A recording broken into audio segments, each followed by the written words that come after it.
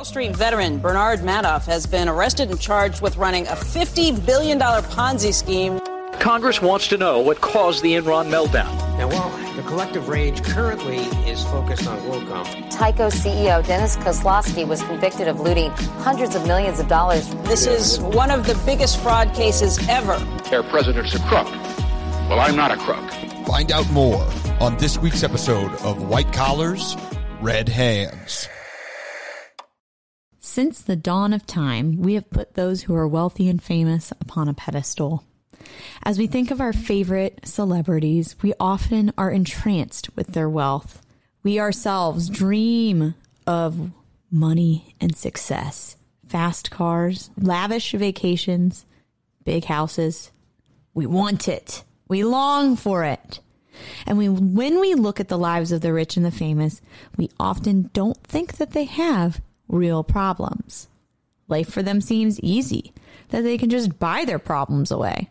Truth is, those who are wealthy have struggles and difficulties that we do not know of. Today, we look at the story of the Menendez family, a family who appeared to have it all, but behind closed doors had deep, dark secrets.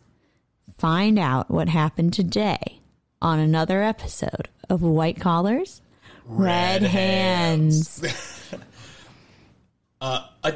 is a point that I'd like to input a quote that has helped me a lot in my life.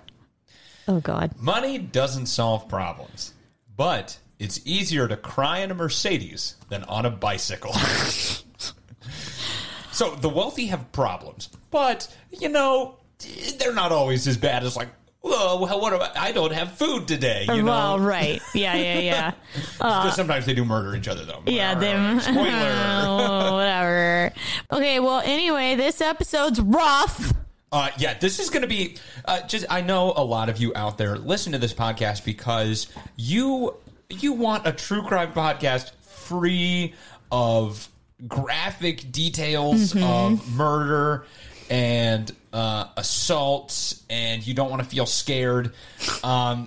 If you're that kind of person that listens to our show, don't do this one. Don't do any of the finales, don't actually. Listen to that.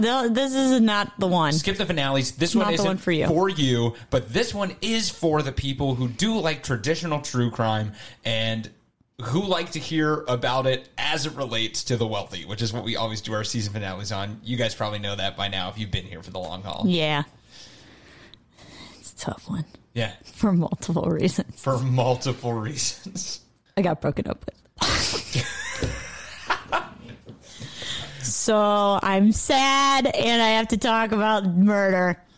So, you know, Great. just everyone at home, just remember, Nina came here to talk about all the very terrible things we're about to discuss after being broken up with, so it could be worse for you. Yeah, just keep that in mind while I say all these horrible things. So, and it's like, they got murdered. Do you know what's bad, too? Me being broken up with.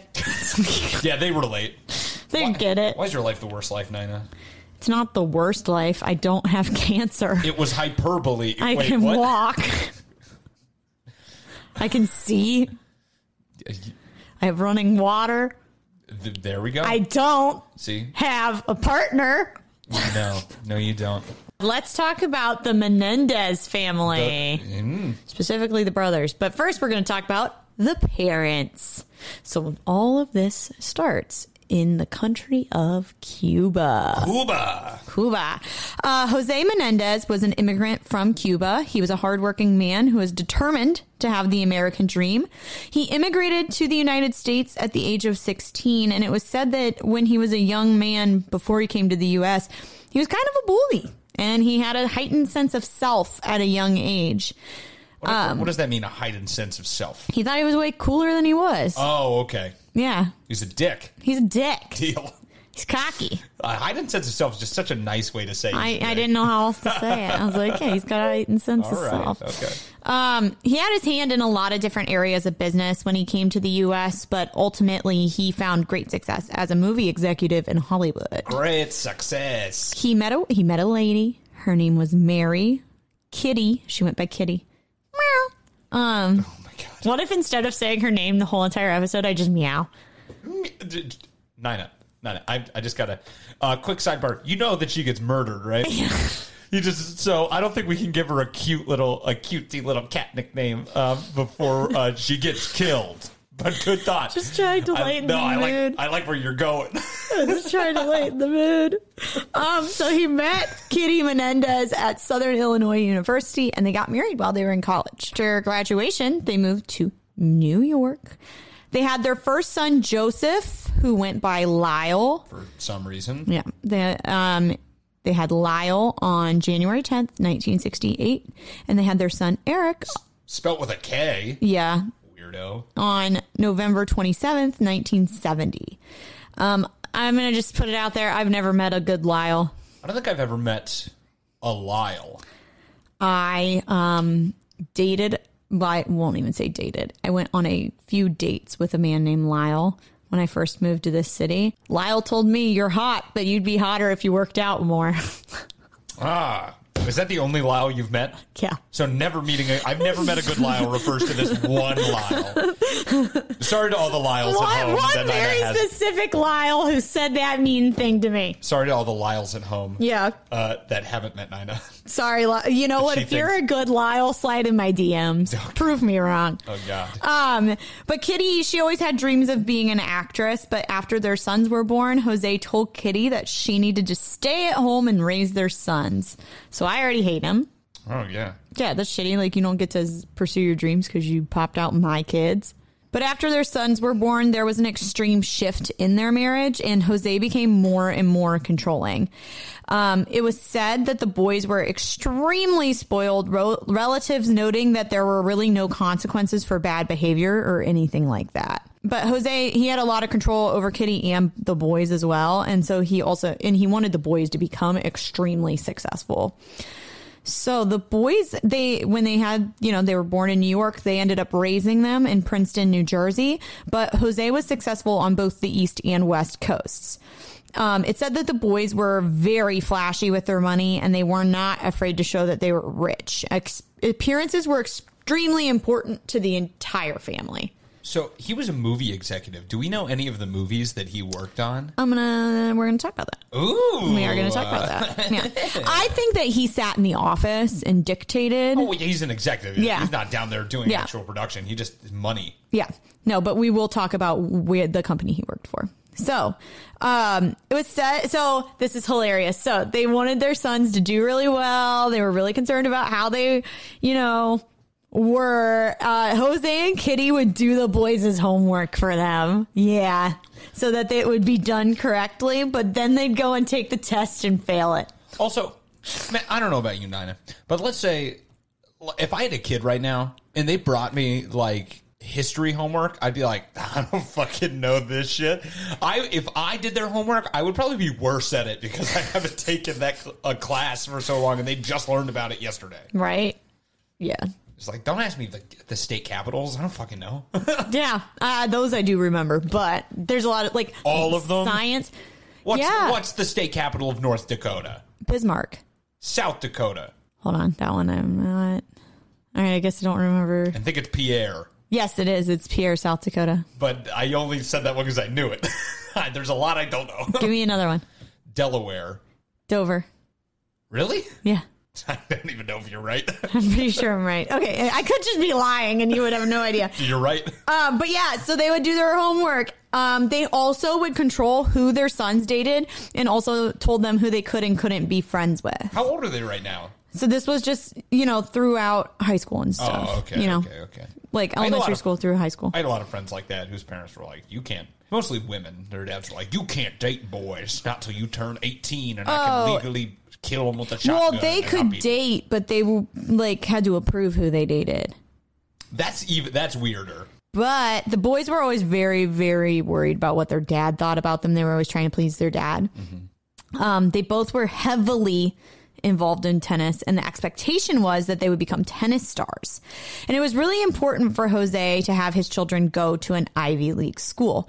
So Lyle graduates first, and unfortunately, Lyle Menendez was not a strong student. Never met a good Lyle. Nope. Never met a smart Lyle. His grades were not up to par, and his dad really wanted him to attend Princeton, and he just was not smart enough to do that. Yikes. However, He was a great tennis player. And between him being a stellar tennis star and his dad making a $50,000 donation to Princeton, Grease the wheels a little he was able to attend school there. What does that remind you of? The college admission scandal. Yeah. So go back and listen to that one if you have not listened to it already. We covered the college admissions scandal. God, say that 5 times fast. That's one of my favorite episodes. Not gonna lie. It was fun. That was a fun one. But while Lyle was at Princeton, he was not a very good student. I don't think that shocks anyone. He ended up plagiarizing a paper and he was suspended from Princeton. So stupid. And this was before they could just search it on the Google. Right, yeah. So this was so it was obvious. So much easier to plagiarize back then. Holy shit. This is so obvious that someone was like, I think I've read this one. Is this in Time magazine? Wasn't this? They just open up the one from that morning. It's like, this is the same article. He cut it out and pasted it onto a piece of paper. And they're like, you're out of Princeton, bro. You're out of Princeton. His dad really tried to, he went to the dean, tried to get him to stay, but they were like, nah, fam, you cannot. They're like, even if you give us another $50,000 donation. You can give us a $50,000 donation and we're still kicking your kid out. $100,000, we might think about it. You know they would say something like that. Oh, yeah, probably. But even though that very terrible thing happened, Lyle getting kicked out, Jose got a job with Carolco Pictures in Live Entertainment. That's the name of it. Carolco Pictures and Live Entertainment. This was a company that produced Terminator 2. The best Terminator. Okay. Good to know. Okay. Some of the Rambo movies and more.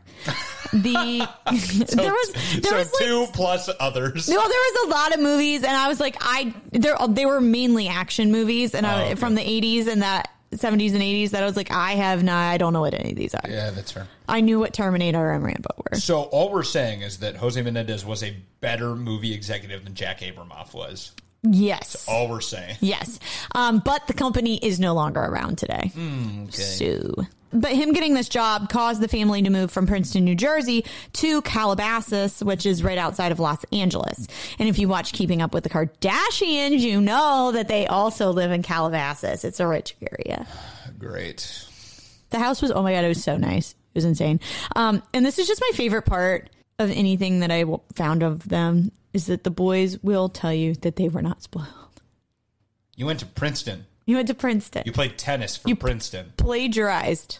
Your dad bought your way into Princeton. Don't tell me you're not spoiled. You're like, I know that their heritage is from like Cuba, right? Mm-hmm. But at this point, playing tennis at Princeton, you're white enough that I could use you to fix mistakes on a paper. Like, you are white out white at this point inside. So you cannot say that you are not spoiled. I bet they wore cardigans tied around their neck, and they wore boat shoes and pink fucking or pastel colored shorts. Like, I know they did. You're spoiled. They're spoiled. I couldn't afford Adidas. I had to get knockoff ones that have 4 lines on them instead. Did they really? They don't know the struggle. I feel I definitely bought some knockoff Adidas at some point that looked kind of like Adidas, but they weren't. I'm wearing Adidas right now. Does that make you feel bad? No, bro. We made it. Yeah, we did. Started from the bottom, now we're here, bro. I'm wearing real Chucks right now. Oh. Real Chuck Taylors. Look at you. And you have a sports hat on. That wasn't not the cheap. fake New Balance ones. It was a $15 hat. Really? I made it. What? I didn't make the hat. Like, I made it like in life. Oh. Okay. I'm going back to the story. This is how you feel all the time, I think. I think so. Yeah, I'm experiencing what you experience at every single episode you're in charge. You're welcome. So anyway, when moving to Calabasas, the boys' behavior, they got out of control. They were out of control. One of Eric Menendez's friends said that when they would go into a store, if Eric was not immediately greeted by an employee, he would jump on the display tables and throw things off of them and yell, "I'm here to buy something!" So's everyone. So he's really a dick. He's just a dick. Oh my God. The boys and their friends started doing what was called hot prowls. What the fuck? Which is when you sneak into someone's house when they're not home and think about committing a burglary. What the fuck? That's not a thing. This is the stupidest thing in the world. I'm just gonna, I could have. I could have done it. If I wanted to, I could have had anything in that house.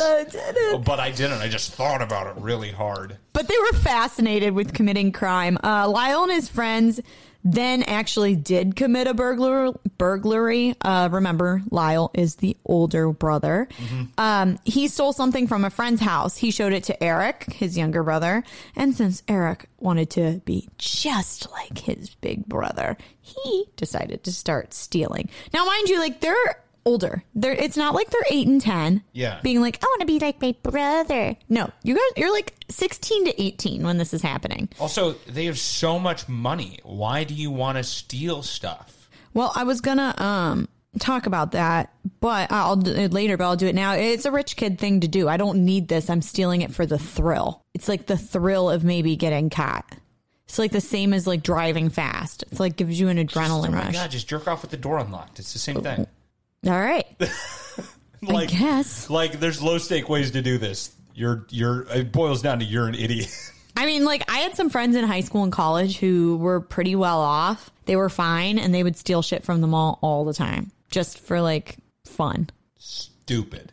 Just because they could do it. Stupid. It is stupid. So they would end up targeting their friends' parents, which is even shittier. And the first burglary, over $100,000 worth of cash and jewelry were stolen. Oh my God. And so this is how they would commit the burglaries. They would back up a van to the house and then just like load whatever they could into the van. Classic burglary. Yeah, but I just feel like it was like not covert at all. That's how I feel. But anyway, What do you think? You think they should be like cutting holes in glass and rappelling down from the ceiling? Yeah. Like it's Mission Impossible. Yeah, if you are in it for the rush, let's do it. Let's make it. You can buy a glass cutter. You're rich. They like put lasers in the house to like walk around. Yeah. They're like, no, this has to be cool. That's what I want them to do. Well, they got arrested, and their daddy covers their tracks and pays the victims off. They like went to each person's house that they robbed, and Jose like wrote them a check for whatever the kids stole.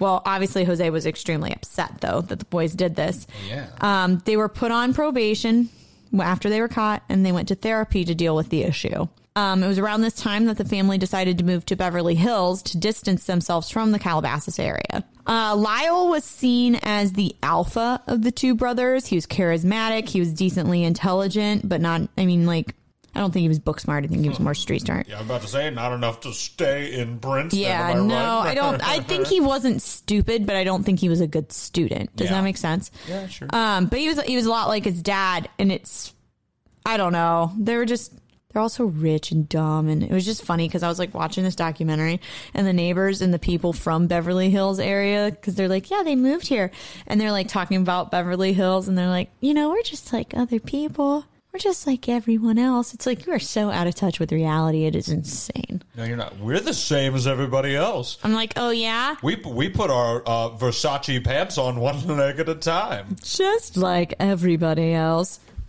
My mornings, Francesca, my eggs. My morning swim in the back pool is just as hard as it is for everybody else. Oh, my God. But, they moved to get away from bad influences, to get away from Calabasas, but it didn't really work because Lyle and Eric became more and more irresponsible. Lyle dropped out of college. He was spending money like crazy. He started dating very high-profile women, such as Victoria's Secret models. Cool, bro. His parents ended up taking away his credit cards, but then he would just like steal his parents' credit cards and buy whatever he wanted. So didn't really work. Imagine being so rich that your kids could steal your card and spend it on like anything, and then you'd still be like, I have the money to cover it, but stop spending tens of thousands of dollars. That's insane, actually, to think about it that way. Yeah, you're like, I didn't think about it that way. You're like, fine, I'll pay it, but like, stop doing it. Can you please stop buying Rolexes? If someone stole $10,000 from me, they would be stealing. They would be making my bank account negative $8,000. Like, right.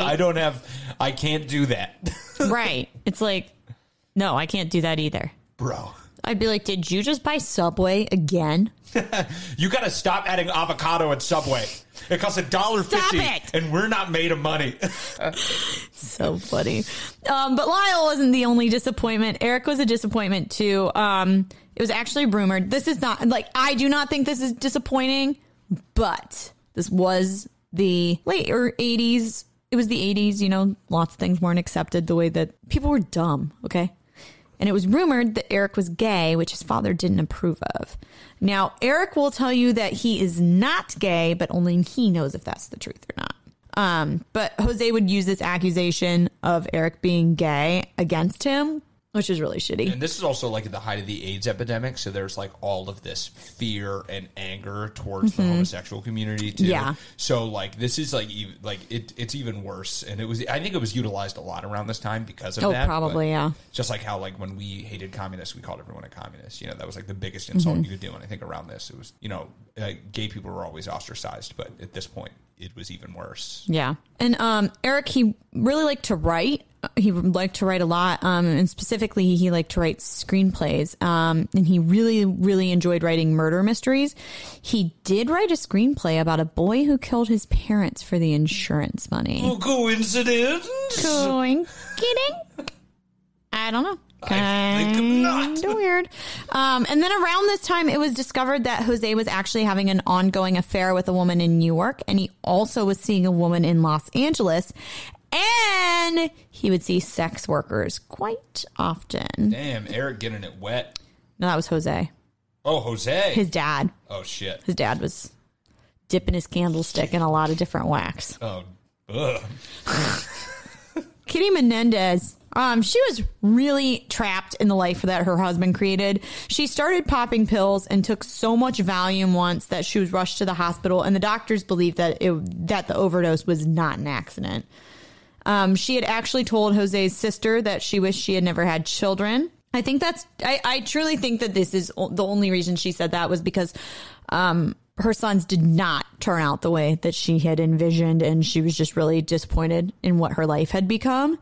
And the whole, her family, her relationship, that was her whole identity. You know what I mean? Her husband stripped her of her hopes and dreams. And her whole life was her husband and her sons, and that was also being taken away from her. You know, my kids are fuck-ups. My husband's cheating on me. Yeah. After he forced you to stay home to take care of these kids. Right. Yeah, you had dreams. Probably makes you feel like a failure, too, because now you gave up everything you wanted to take care of these kids, and now the kids are kind of... They're shitty. Fucking up a lot. Yeah. And the boys say that Jose would physically and emotionally abuse Kitty, and I absolutely believe it. So Jose ended up telling his brother-in-law that he was going to take the boys out of his will because of their behavior. So Jose was not the only one who wanted to take his sons out of the will. Kitty also changed her will so that the boys... Or not Meow. Not Meow Menendez. Not Meow. Meow. Took her boys out of the will. So weird. I don't like that. Kitty took her boys out of the will, and she didn't care if the boys found out she wasn't going to leave them any money. It was said that Jose Menendez was a pretty terrible guy. And I know I briefly touched on the fact that he was abusive to Kitty. Jose was described as someone that you should be afraid of. And there's this one story that I heard that the family had a ferret, and somehow the ferret died. And Jose and Kitty assumed that one of the family's dogs killed the ferret because the dog was pretty aggressive. And a couple days later, the boys opened up the refrigerator and the dog's head was inside the fridge. That's kind of fantastical, isn't it? I mean, I know that you told me a story that's not that far off.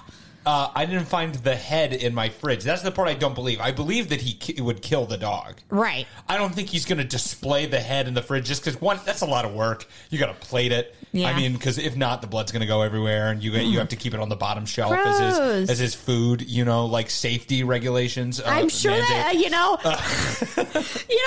think that they took the serve safe course on how to serve the dog's head. No, I'm just saying meat goes on the bottom shelf. We all know that, but you know, to properly presented, though, they'd have to put it on the middle, and, you can't have vegetables underneath it. That's all I'm saying. Okay, well. So I don't think this happened. I do think that they killed the dog. Yes, I could see them killing the dog. I don't think he displayed its head as if he was some sort of weird serial killer of dogs. Yeah. In an interview Jeffrey Dogmer. Sorry, I just had to. I had to give it in.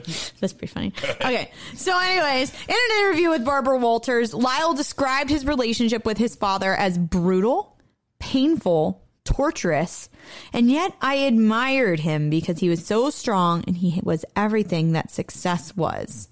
And he also described him as the most brilliant person I have ever met. In the same interview, which honestly, that shows how fucking manipulative his dad was, for you to say all those things first. And then, but he was really great at business. He's the smartest person I've ever known. Yeah, it shows the glorification of Jose Menendez in that family, to be honest with you. And in the same interview, Lyle described his mother as someone who was in a lot of pain and an alcoholic and suicidal. So like I had said, they cut the boys out of their will. And when they cut the boys out, or there was rumors of them getting cut out, they spiraled. They kind of lost control. And around that time, Eric confided in Lyle and told him that his father had been, quote, doing things to me. And this is the part of the story that it's going to start getting graphic in a lot of different ways. Yes.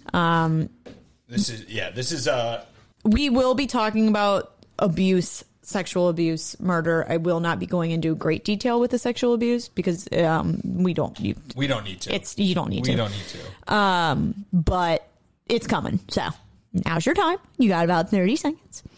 You can click off. You can pause it now. Do some self-care before you listen to this next part. Run a bath. Don't listen to the next part in the bath. It'll ruin the bath. It'll probably ruin the bath. Light some candles. Put something smelly in there, maybe some lavender, and then get out of the bath. Put on a bathrobe. All right? This is long. Sit. This 30 seconds. Sit with some slippers on. This has got to be longer than 30 seconds. Well, if you keep interrupting, and then we'll sit there with some slippers on. And you know what? It's derailed. Let's just get to the... On August 20th, 1989...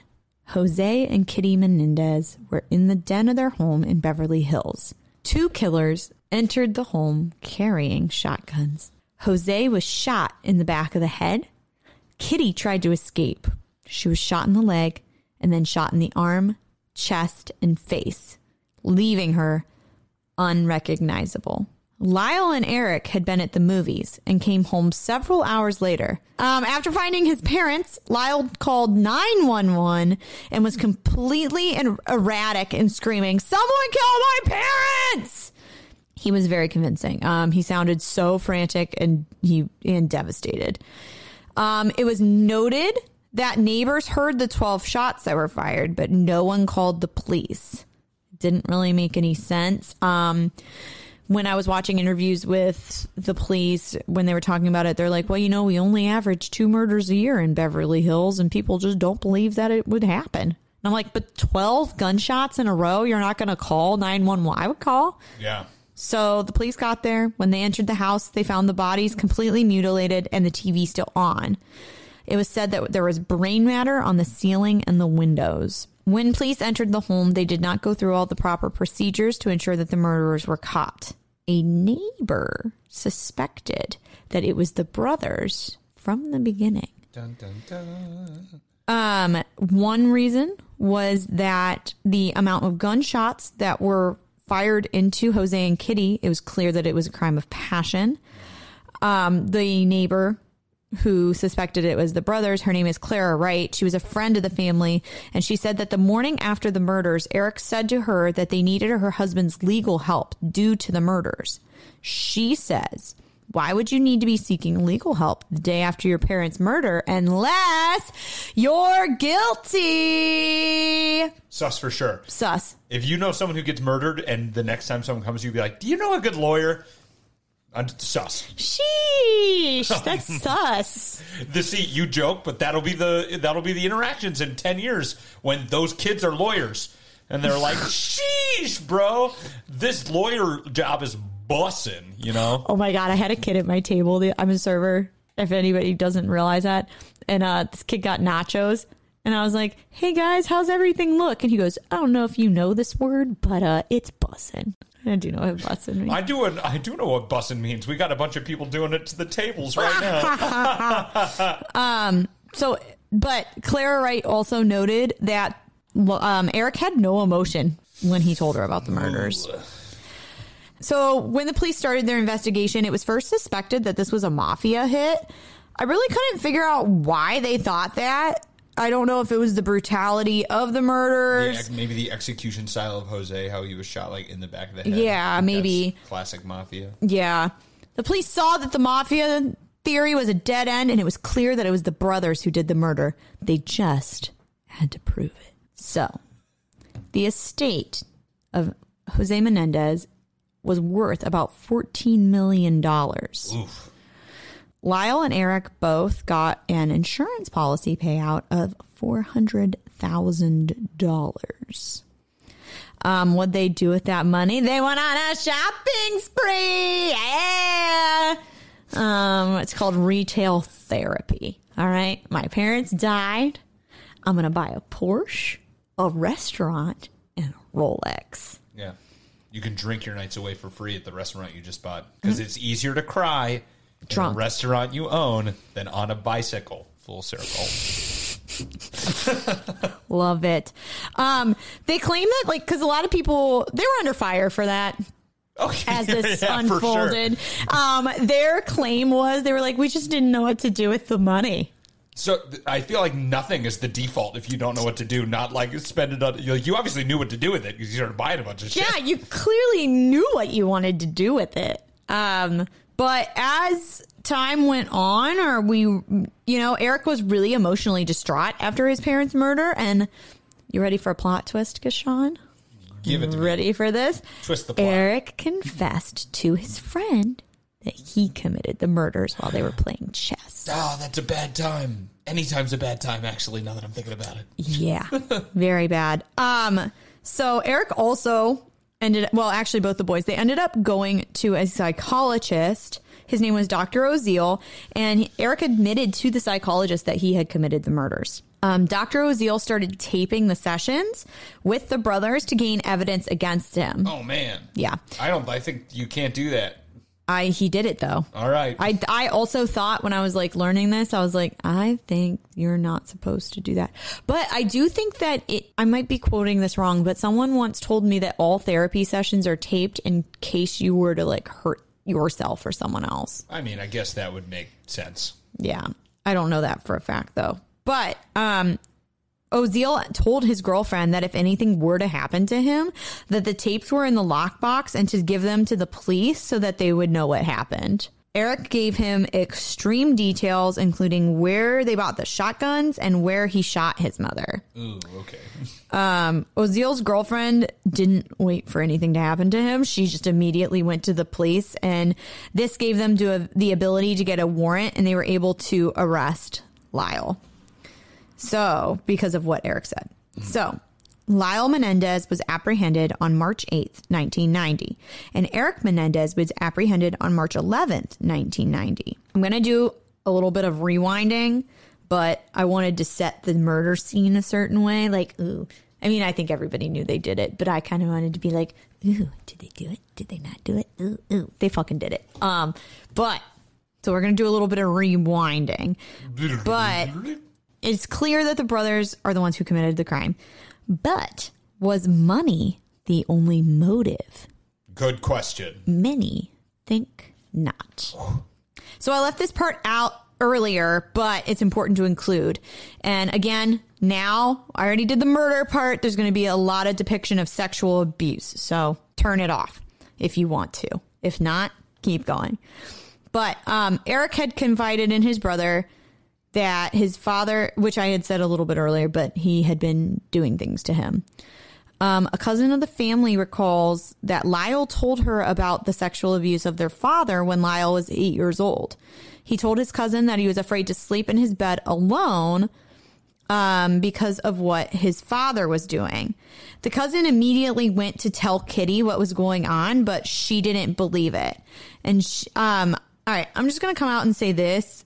right now. If a child who's that young accuses someone of something like that, they're not making it up. Mm-hmm. Kids don't make up stuff like that unless someone directly tells them to say it. But like, yeah, because I don't even think they fully understand it. No. To be able to tell you. So like, they're not like little adults. Like they don't get what's going on. Right. A lot of the family members still deny that Jose ever sexually abused the boys. And I'm just like, all I got to say to that is just like, fuck you. And then when Jose found out that Eric had confided in Lyle about the abuse, he told Lyle, I know you're going to tell everyone and I'm not going to let that happen. And when that statement was made, the boys went out and bought guns. So this was way later though, right? When they bought the guns? When the first time that they confronted him about it, or? So the abuse had been going on for years. Yeah. For like years and years and years. Close-ish to the time of the murders, Eric confided in Lyle that their dad had been abusing him. His dad abused Lyle too, but Lyle didn't realize that it was happening to Eric as well. Lyle's abuse happened more when he was young. And then Eric's abuse, from what I could gather, Eric's abuse happened when he was a bit older. Oh, okay. It was said that the source of the hatred was the sexual abuse that the boys endured, and the source of the homicide was the fact that they had been cut off from the money. I don't think that I don't think the money was the motive, like the main motive. I think it was the tip of the iceberg. It was like, you're going to do all that to me and now you're going to take away my money. Yeah. You're going to treat me like shit for years. Like your money is like the thing that like quote unquote makes this okay, I guess. Yeah. And now you're going to take it away from me? No. So I think it was the tip of the iceberg. But the night that the murders happened, the boys decided to lie to the police when the police came because they knew they'd go to jail and they didn't want to go through that. Mm-hmm. That is a direct quote.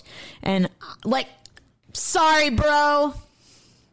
Yeah. That's the consequence of killing your parents. Like, yeah, we talked about this before we started, but it's like, this obviously shows that they knew that this was wrong and they still decided to do it anyway.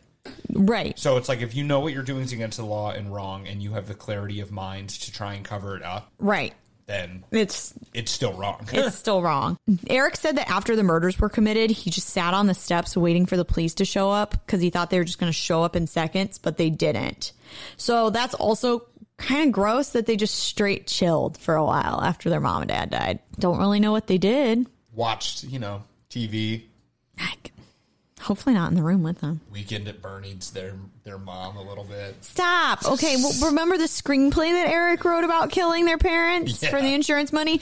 Apparently, over time, with edits, it morphed into an exact depiction of what happened the night of the murders. Oh, my God. So you're an idiot. Eric says the reason that he killed his father was because he said he would never let his father touch him again. And remember when I said that the police didn't go through the proper procedures? Well, Eric and Lyle actually had the murder weapons in their cars, and the police didn't search their cars. And also, they had gun residue on their hands, but because the police didn't test them for it, they got away with the murder for a short amount of time. Because you can remove gunshot residue by, washing your hands thoroughly. Mm-hmm. So there's a very small window to get it. They got arrested. They went to trial. It was a really hard trial. The case was complex, and a lot of people were super passionate about it. And this is shitty, but many people believe that the sexual abuse claims were false and that the brothers were trying to use it to try to escape the death penalty. Yeah, so much so that when you mentioned this to me the first time, that's the first thing I said. Was like, oh, I thought they made that up. Yeah. But then, looking more into it, it's like, I don't think so. Now, there's so much corroboration between other family members, that why would they turn on Jose after his death to say some lies just to save these kids? No, they want to do that. Right. And the prosecutor for the case even says before the trial began, she suspected that they would fabricate that the brothers were sexually abused.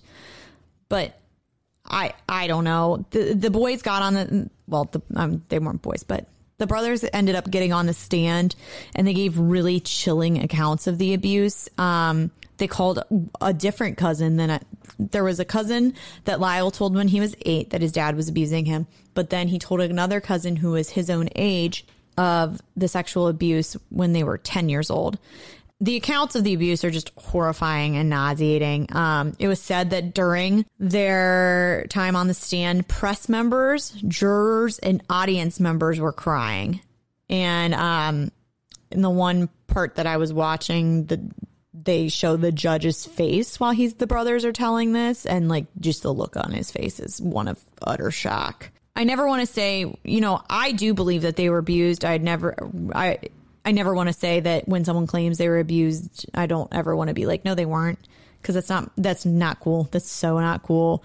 But even if you want to say that this didn't happen, you cannot deny that the parents were overly controlling and that there was physical and mental abuse that did factor into these murders as well. Yeah. Eric and Lyle had a really good lawyer. She would fight for her clients no matter what. She was described as ferocious. The prosecutors really broke the story apart piece by piece. When the brothers got on the witness stand, they both claimed that they had a fear of their father killing them, so they killed him first. I keep hearing that, like, they were scared of their dad. They were scared of their dad. I'm sure there was fear of their father. I don't know if it was so much so that, I guess supposedly they thought that he had bought rifles recently, so that's why they bought the shotguns. Okay. That they were going to use on him, so they were like it escalated. But when we talked about this too before we started recording, but like, why did they kill their mom then? Everything they say in the trial is all about, I was scared of my dad. My dad was going to kill us. We killed him first. He was abusing us. And they did talk about the mom being abusive in that same trial, but like the way they killed the mom was worse even than the way they killed her. They shot her in the leg, then the arm, then finished the job by shooting her in the face while she was like probably trying to crawl away. So it just doesn't add up to me. Mm-mm. Like, I'm sure that like, I also believe they were abused, but like, why kill your mom then? I don't know. Unless the money was at least partially a thing, and they knew that if their mom lived, they wouldn't get it. I don't know. We probably never will know. Honestly, they're the only ones who know that answer, and they may not even have that answer. Yeah. Because they're obviously angry. And if you are at the point where you're willing to kill someone... Why not make it two? I guess. I don't know. I've never killed anybody. And they really did give detailed accounts on how they shot their parent, and Lyle ended up crying on the stand. The prosecution went after the brothers for their spending habits after the murders, like I was talking about, because they were committed to prove that they were in it for the money. The trial became really sensationalized, so much so that SNL ended up making a skit out of the trial. And this is the first trial. Yes. Yep. Because they were tried separately. Yeah. At first, and they later had a second trial. At the trial, they would wear pastel-colored sweaters, and their attorney would treat them like children in front of everybody to just kind of make it seem like they were more innocent than they were. And they were often referred to as the boys by their own attorney and then also the prosecution. They played into it. Yeah. The prosecution, I was watching an interview they were interviewing one of the prosecutors, and she was like, it got into my brain. They just kept calling them the boys, the boys, the boys. And she's like, and then I started referring to them as the boys, which is really interesting. But after 6 months of trials and deliberations, the jurors were unable to reach a decision on whether or not they were guilty. Both juries. Yes. Because they were separate. There were two separate trials, and both juries were a hung jury. Yep, they were hung. The case had to be tried a second time. And at the second trial, the judge banned cameras in the courtroom, and he banned certain evidence. I am always for banning cameras in the courtroom, though. I hate how we sensationalize these, murders and stuff while the justice process is going on. Mm-hmm. Like, we can do it after, but, during is so stupid. I agree. In the second trial, the jurors didn't hear anything about the family history, which is kind of crazy. Jurors who were put on the second trial had said if they had heard the family history, it would have changed their minds. And clearly that was on purpose. At this same time, the OJ trial was going on, and OJ's trial and the second Menendez murder trial were both going on at the same time. So this put a lot of pressure on the jurors because the white population of Los Angeles was demanding for law and order. After the first trial, the brothers were broke. They ran through their money. And for the second trial, their attorney fees had to be paid for by the state of California. So after the second trial, both brothers were convicted of first-degree murder. On July 2nd, 1996, 7 years after they committed the murders, the brothers were sentenced to life in prison without the possibility of parole. They were also sentenced to serve consecutive sentences for the murders and the charges of conspiracy to commit murder. Lyle and Eric were 18 and 21 when they killed their parents, which is so young. Young, very young.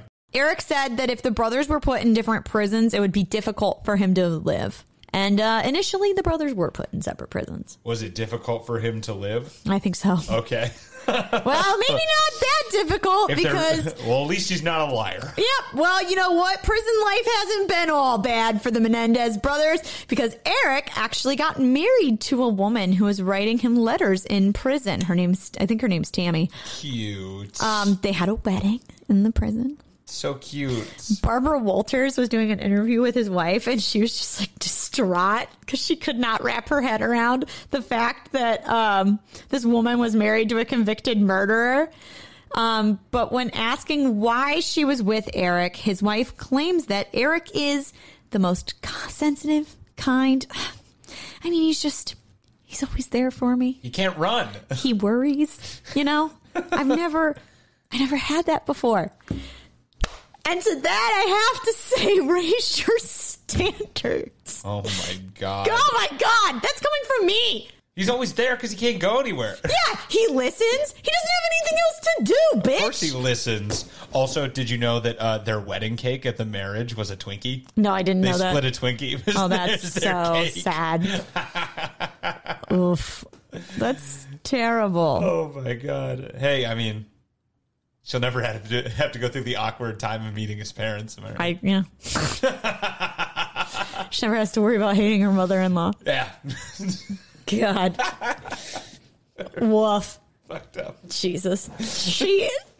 Tammy says she's happy, but they've never had sex, which is shitty. Right. I guess. You think they write each other sex letters? Pull a Soldier Boy and kiss her through the phone.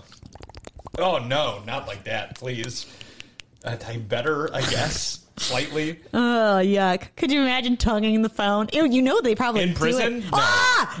You know, yeah, it's not like your phone. It's like this is a communal phone that you're putting your tongue upon. Oh, it's like gross. the old payphone. Imagine like they're both about to come, and then they're like, "You owe $3 more." Fuck shit. Oh, fuck. Where did I put my That's quarters? So close. Where did I put my quarters? Ching, Oh. ching, ching, Ching, ching, ching. That's a sketch. Actually, that would be hilarious. But Eric says what he can't offer her physically, he can offer her in complete devotion and love. Great. Which is super easy to be devoted to your wife when you're straight in an all-male prison. Great.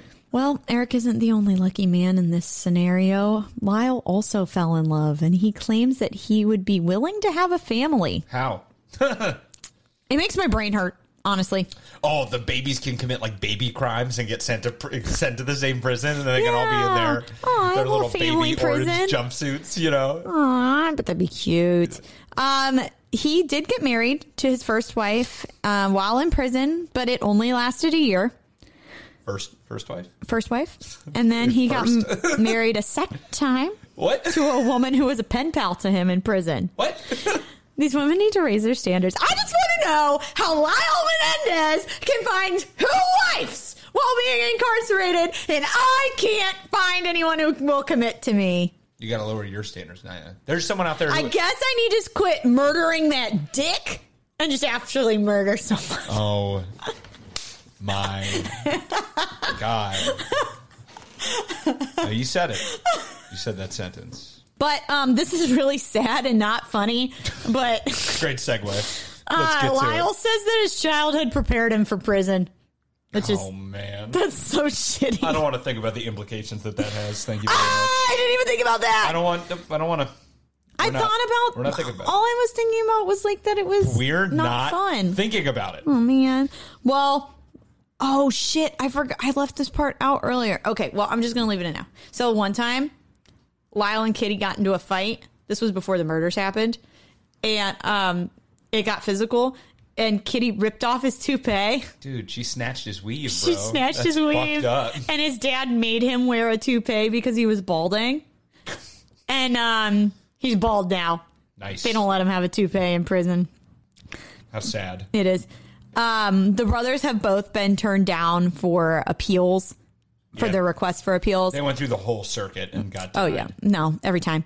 Lyle and Eric were in separate prisons until February 2018. Lyle was moved from Mule Creek State Prison in Northern California to Richard J. Donovan Correctional Facility in San Diego, California. Go Chargers. Yep. And then on April 4th, 2018, Lyle was moved into the same housing unit as Eric, and they were reunited for the first time in 22 years. Reunited, and it feels so good. Yeah. I don't really know how I feel about them being reunited.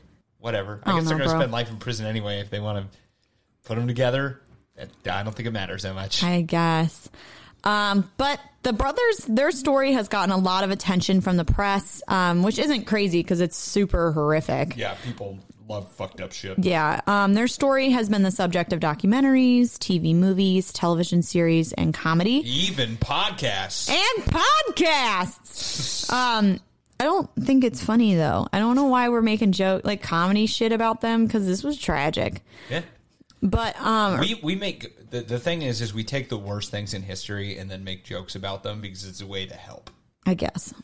You know, it's a way for us to compartmentalize it a little bit. Yeah. And once you can laugh at something, it means it doesn't have power over you. That's my idea of comedy. Ha ha ha, 9/11. Jokes about 9/11 can be funny. They can. So I started doing this thing, another thing my mom hates. I'll be like, my name's Nina, like 9/11. Now you'll never forget. My mom does not like it when I say that. That's funny. Thank you. That's good. Thank you. Yeah, my mom does not like that joke. Oh my God. But earlier this year, the brothers were trending on TikTok.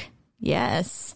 The internet group, there's an internet group with members as young as 12 years old who are called the Menendez Defenders and Guardians. Great.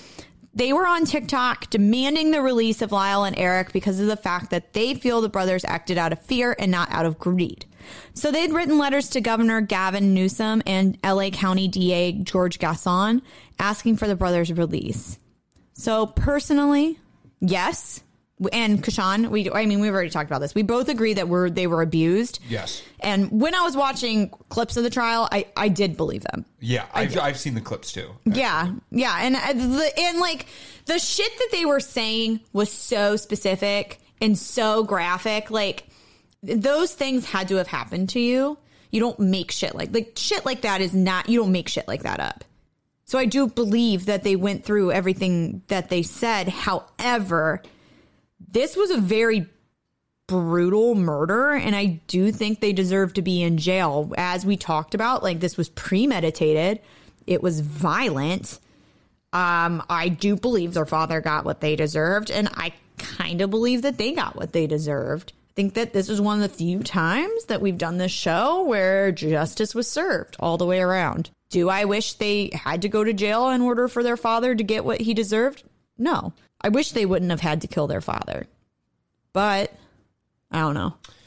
There's an extra layer on this that, like, when victims of assault act back against their assaulters, a lot of the time it comes in, like, you know, it's like a crime of emotion, and it's really quick, and you do it instinctively because you can't take it anymore, and you kill them, you know, because of how they've treated you. But this one, they separated, they took time to think out how to do it, to plan how to do it, and went through all of the motions of covering it up as well.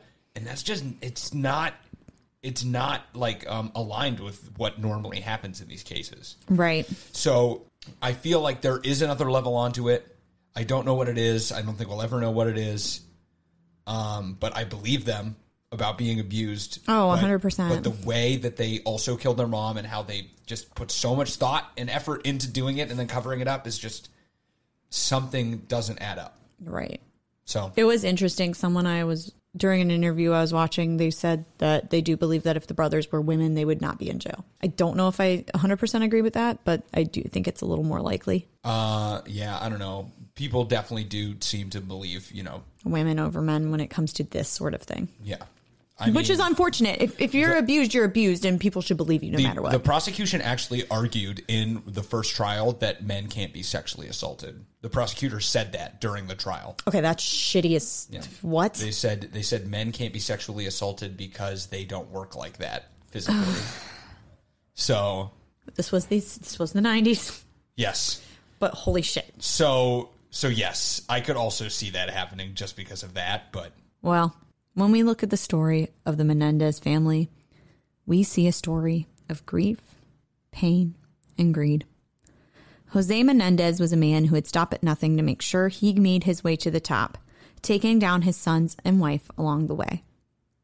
When the pain was more than they could bear, Lyle and Eric did the unthinkable and took justice into their own hands.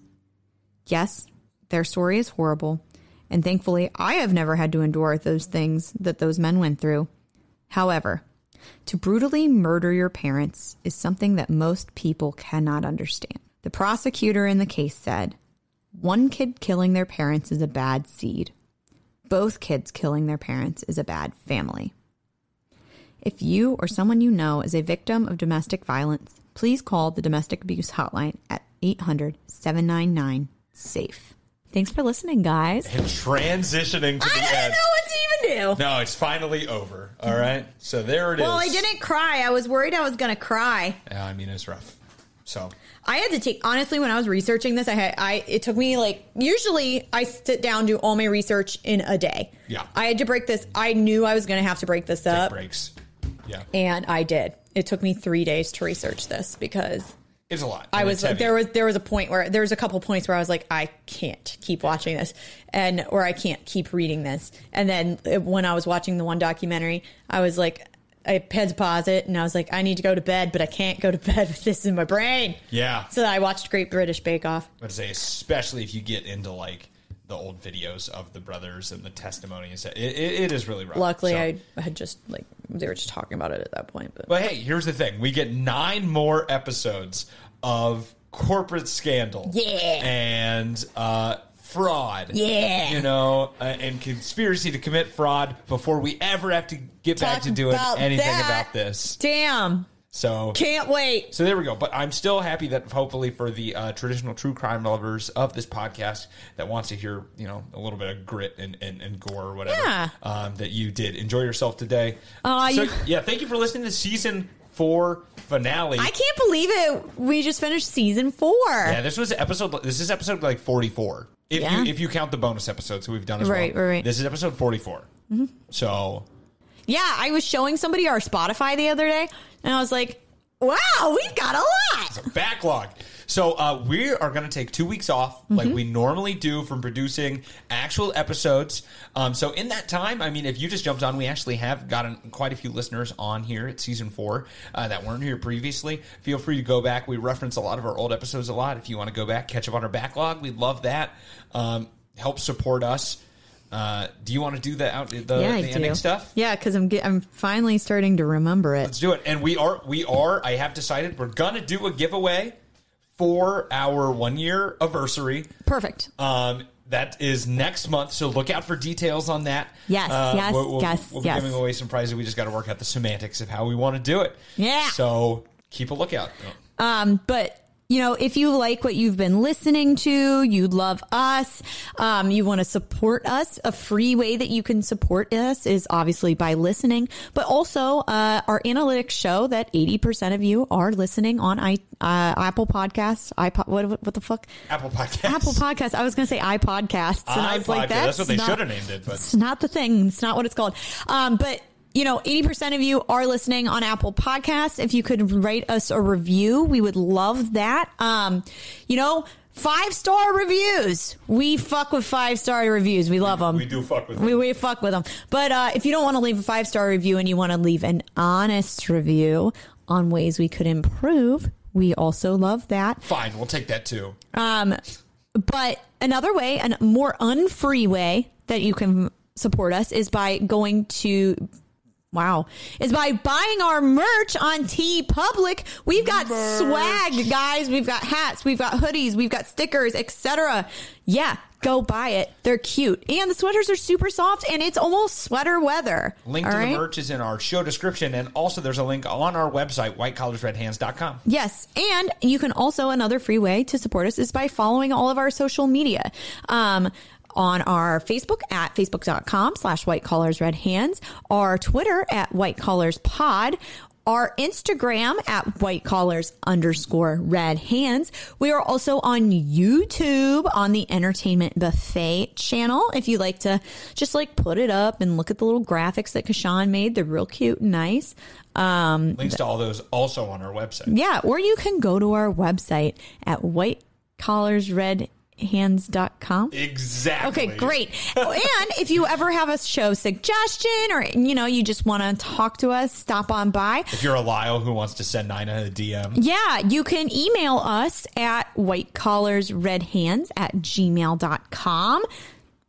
Yay, I think that's it. That's it. So we will see you back in a couple of weeks for season 5 and another season of White Collars, Red Hands.